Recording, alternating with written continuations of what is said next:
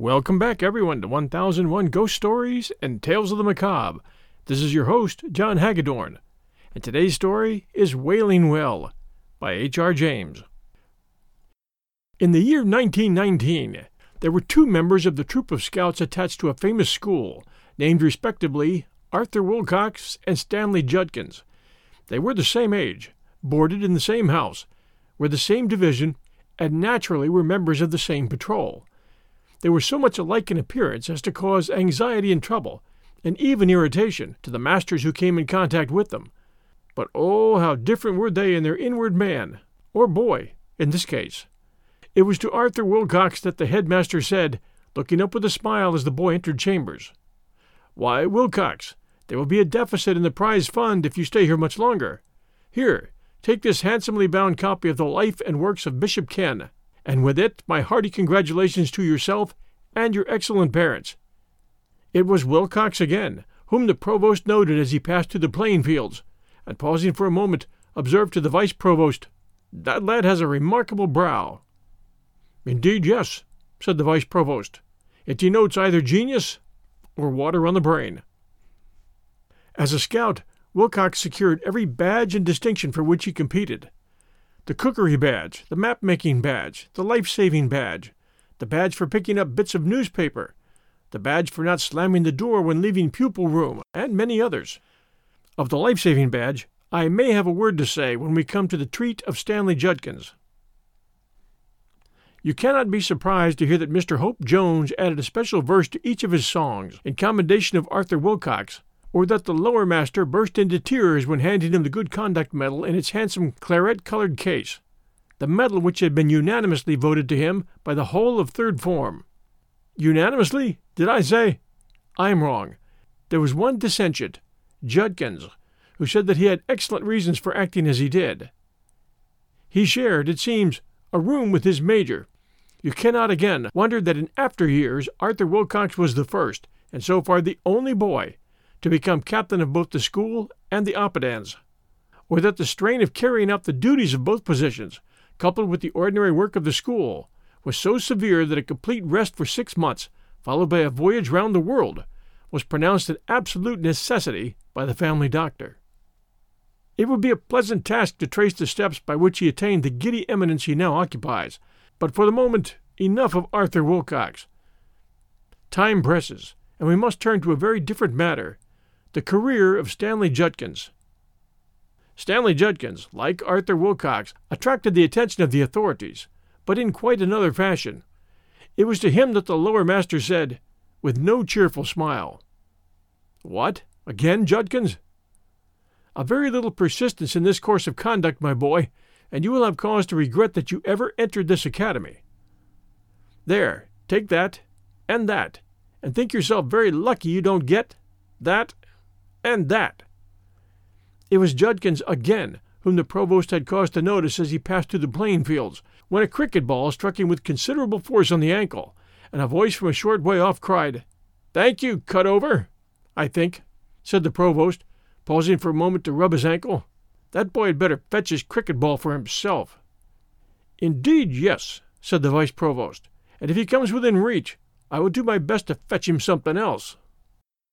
As a scout, Stanley Judkins secured no badge save those which he was able to abstract from members of other patrols. In the cookery competition, he was detected trying to introduce squibs into the Dutch oven of the next-door competitors. In the tailoring competition, he succeeded in sewing 2 boys together very firmly, with disastrous effect when they tried to get up. For the tidiness badge, he was disqualified, because in the midsummer school time, which chanced to be hot, he could not be dissuaded from sitting with his fingers in the ink, as he said, for coolness' sake. For one piece of paper which he picked up, he must have dropped at least 6 banana skins or orange peels. Aged women, seeing him approaching, would beg him with tears in their eyes not to carry their pills of water across the road. They knew too well what the result would inevitably be. But it was in the life-saving competition that Stanley Judkins' conduct was the most blamable and had the most far-reaching effects. The practice, as you know, was to throw a selected lower boy of suitable dimensions, fully dressed, with his hands and feet tied together, into the deepest part of the cuckoo weir, and to time the scout whose turn it was to rescue him. On every occasion when he was entered for this competition, Stanley Judkins was seized, at the critical moment, with a severe fit of cramp, which caused him to roll on the ground and utter alarming cries. This naturally distracted the attention of those present from the boy in the water, and had it not been for the presence of Arthur Wilcox, the death roll would have been a heavy one. As it was, the lower master found it necessary to take a firm line and say that the competition must be discontinued. It was in vain that Mr. Beasley Robinson represented to him that in 5 competitions only 4 lower boys had actually succumbed. The lower master said that he would be the last to interfere in any way with the work of the scouts, but that 3 of these boys had been valued members of his choir, and both he and Dr. Lay felt that the inconvenience caused by the losses outweighed the advantages of the competitions. Besides, the correspondence with the parents of these boys had become annoying and even distressing. They were no longer satisfied with the printed form which he was in the habit of sending out, and more than one of them had actually visited Eton and taken up much of his valuable time with complaints. So the life-saving competition is now a thing of the past. In short, Stanley Judkins was no credit to the scouts, and there was talk on more than one occasion of informing him that his services were no longer required. This course was strongly advocated by Mr. Lambert, but in the end milder counsels prevailed, and it was decided to give him another chance. So it is that we find him at the beginning of the midsummer holidays of 1920 at the Scouts' camp in the beautiful district of Woburn in the county of Delmar.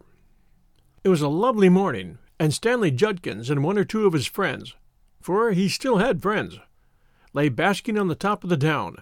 Stanley was lying on his stomach with his chin propped on his hands, staring into the distance. "I wonder what that place is," he said. "Which place?" said one of the others. "That sort of clump in the middle of the field down there." "Oh, how should I know what it is?" "What do you want to know for?" said another. "I don't know. I like the look of it. What's it called?" "Nobody got a map?" said Stanley. "Call yourselves scouts?" "Here's a map, all right," said Wilfred Pipsqueak, ever resourceful. "And there's the place, marked on it. But it's inside the red ring, and we can't go there." "Who cares about a red ring?" said Stanley. "But it's got no name on your silly map." "Well, you can ask this old chap what it's called if you're so keen to find out." This old chap was an old shepherd who had come up and was standing behind them. "Good morning, young gents," he said. "You've got a fine day for your doings, ain't you?" "Yes, thank you," said Algernon de Montmorency, with native politeness. "Can you tell us what that clump over there is called? And what's that thing inside it?" "Yeah, of course I can tell you," said the shepherd. "Yeah, that's Wailing Well, that is. But you ain't got no call to worry about that." "Is it a well in there?" said Algernon. "Who uses it?" The shepherd laughed. "Bless you," he said. "There ain't from a man to a sheep in these parts uses Wailing Well, nor haven't done in all the years I've lived here." "Well, there'll be a record broken today, then," said Stanley Judkins, "because I shall go and get some water out of it for tea." "Sakes alive, young gentleman," said the shepherd, in a startled voice. "Don't you get to talking that way. Why, ain't your masters give you notice not to go by there? They'd ought to have done that." "Yes, they have," said Wilfred Pipsqueak. "Shut up, you ass," said Stanley Judkins. "What's the matter with it? Isn't the water good? Anyhow, if it was boiled, it'd be all right." "I don't know if there's anything much wrong with the water," said the shepherd. "All I know is, my old dog wouldn't go through that field, let alone me or anyone else that's got a morsel of brains in their head." "More the fool, them," said Stanley Judkins, at once rudely and ungrammatically. "Whoever took any harm going there?" he added. "3 women and a man," said the shepherd, gravely. "Now just you listen to me. I know these here parts, and you don't, and I can tell you this much. For these 10 years past, there ain't been a sheep fed in that field, nor a crop raised off of it, and it's a good land, too. You can pretty well see from here what state it's got into with brambles and suckers and trash of all kinds. You got a glass, young gentleman," he said to Wilfred Pipsqueak. "You can tell with that anyway." "Yes," said Wilfred, "but I see there's tracks in it. Someone must go through it sometimes." "Tracks?" said the shepherd. "I believe you. 4 tracks, 3 women and a man." "What do you mean, 3 women and a man?" asked Stanley, turning over for the first time and looking at the shepherd. He had been talking with his back to him till this moment, because he was an ill-mannered boy. "Mean? Why, what I says. 3 women and a man." "Who are they?" asked Algernon. "Why do they go there?" "There's some perhaps could tell you who they were," said the shepherd, "but it was before my time that they come to their end.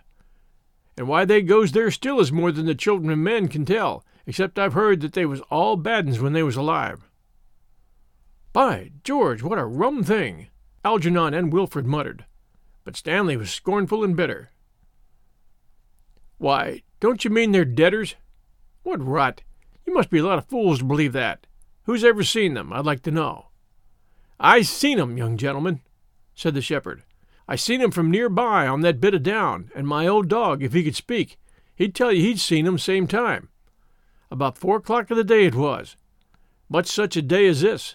I seen 'em, each one of 'em, come peering out of the bushes and stand up and work their way slow by them tracks toward the trees in the middle where the well is."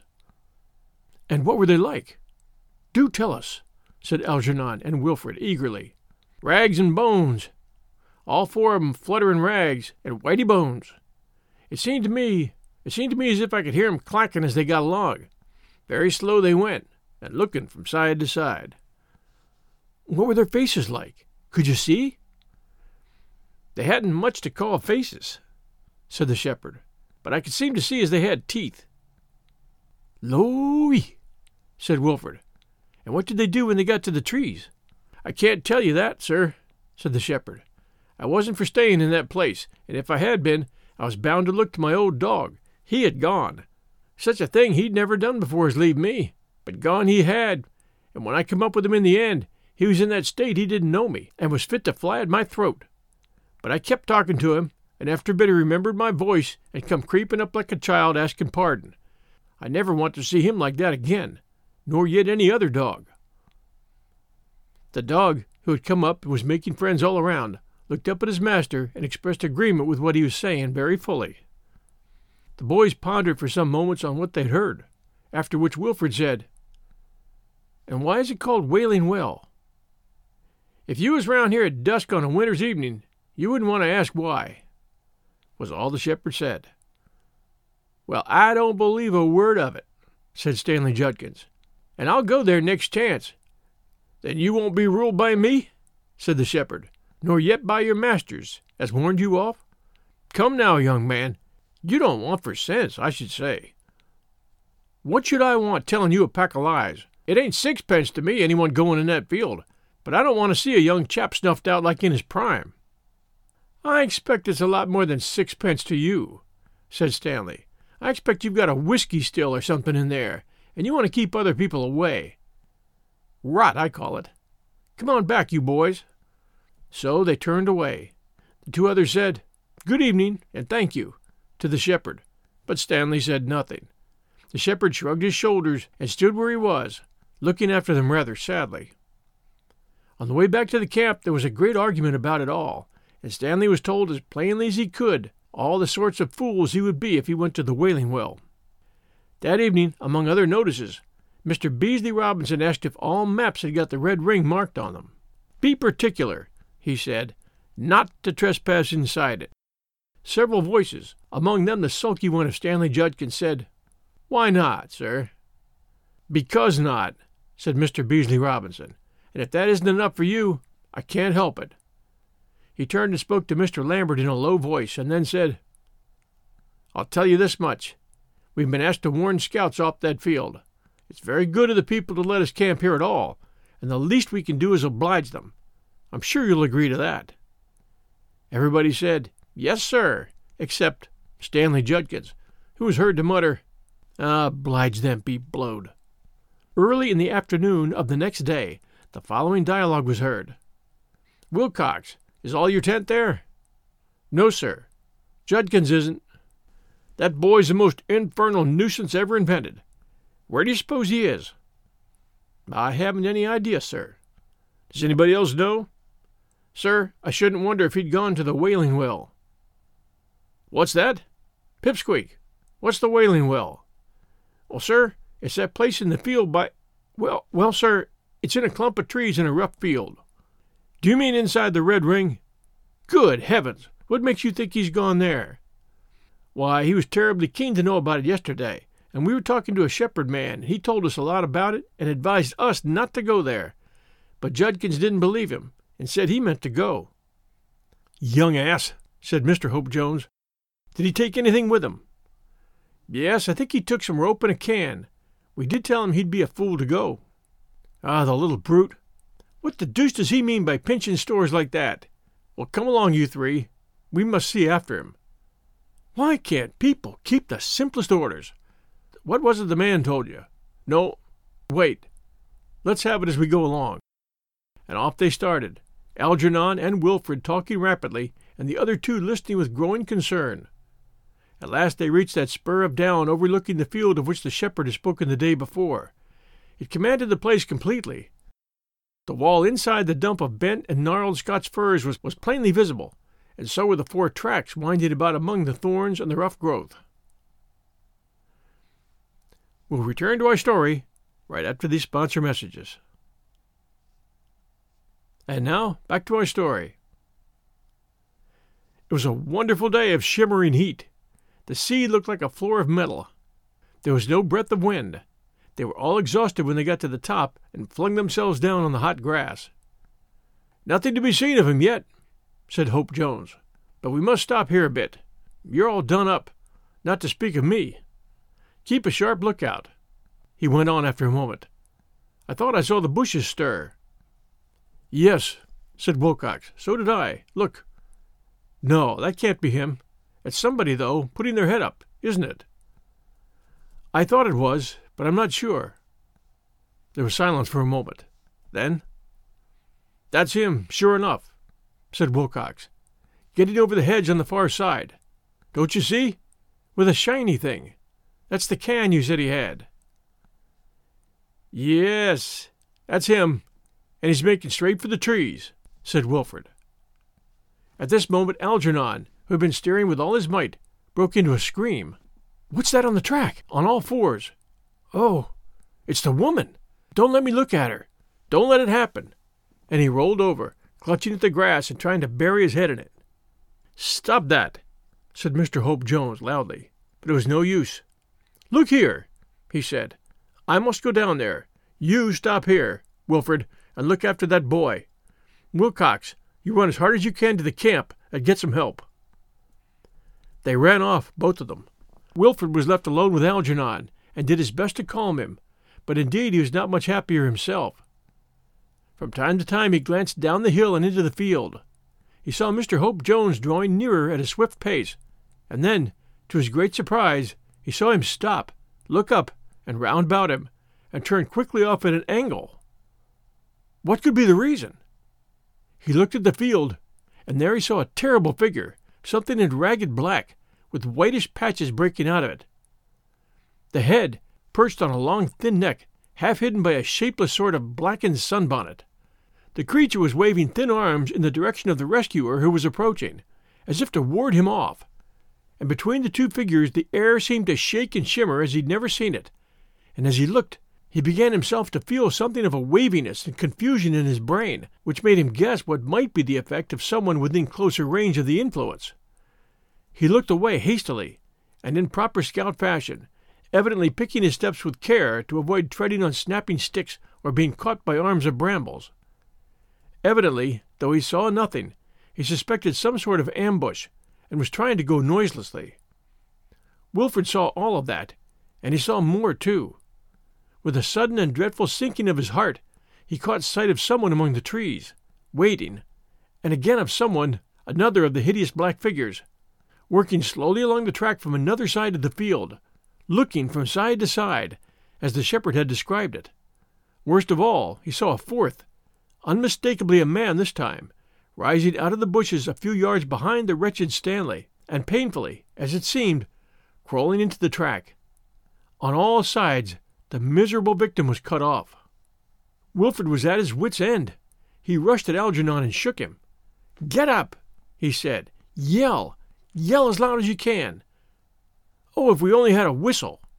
Algernon pulled himself together. "There's one," he said. "Wilcox's. He must have dropped it." So one whistled, the others screamed. In the still air the sound carried. Stanley heard, and he stopped.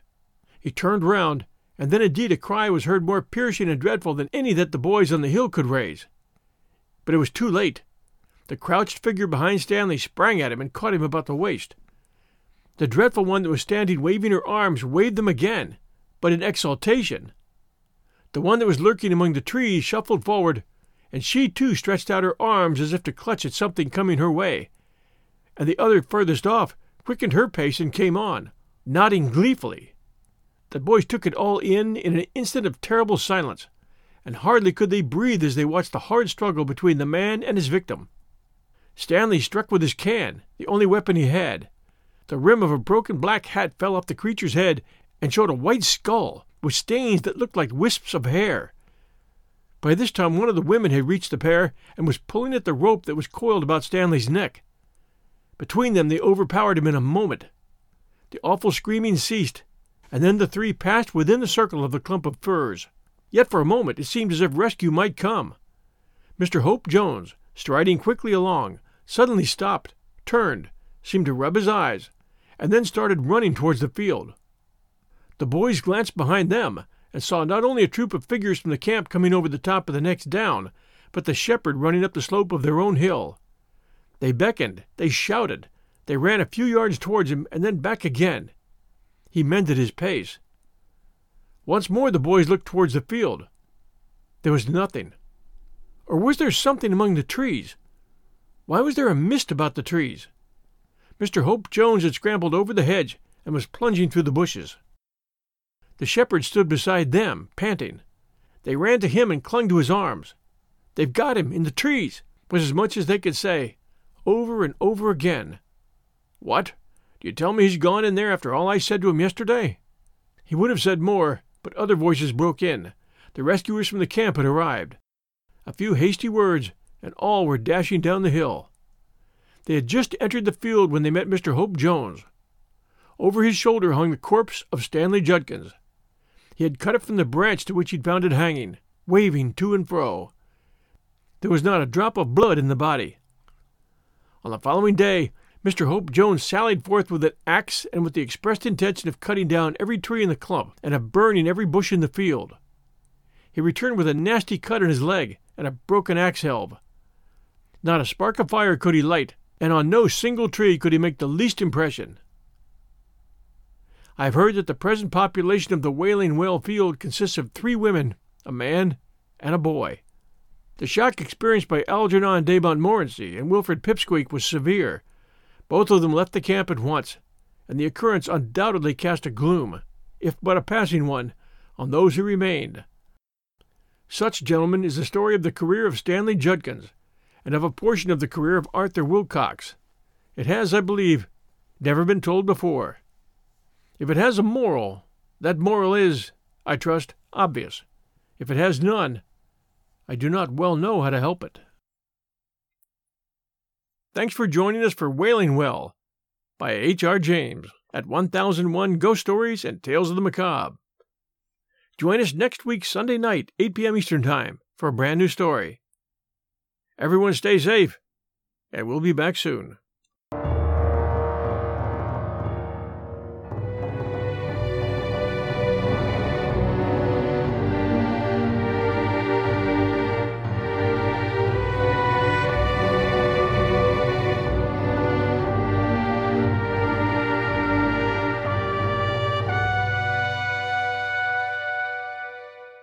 Transform your home in one weekend with paint from Menards. Get a paint that combines durability and gorgeous color. Dutch Boy's DuraClean Interior Paint and Primer in One offers Stay Clean technology, making your home stay beautiful and clean longer. And with Dutch Boy's easy opening, smooth pouring container, transforming your home has never been easier. Save big money on Dutch Boy paints and head into Menards to get your paint project started today. Save big money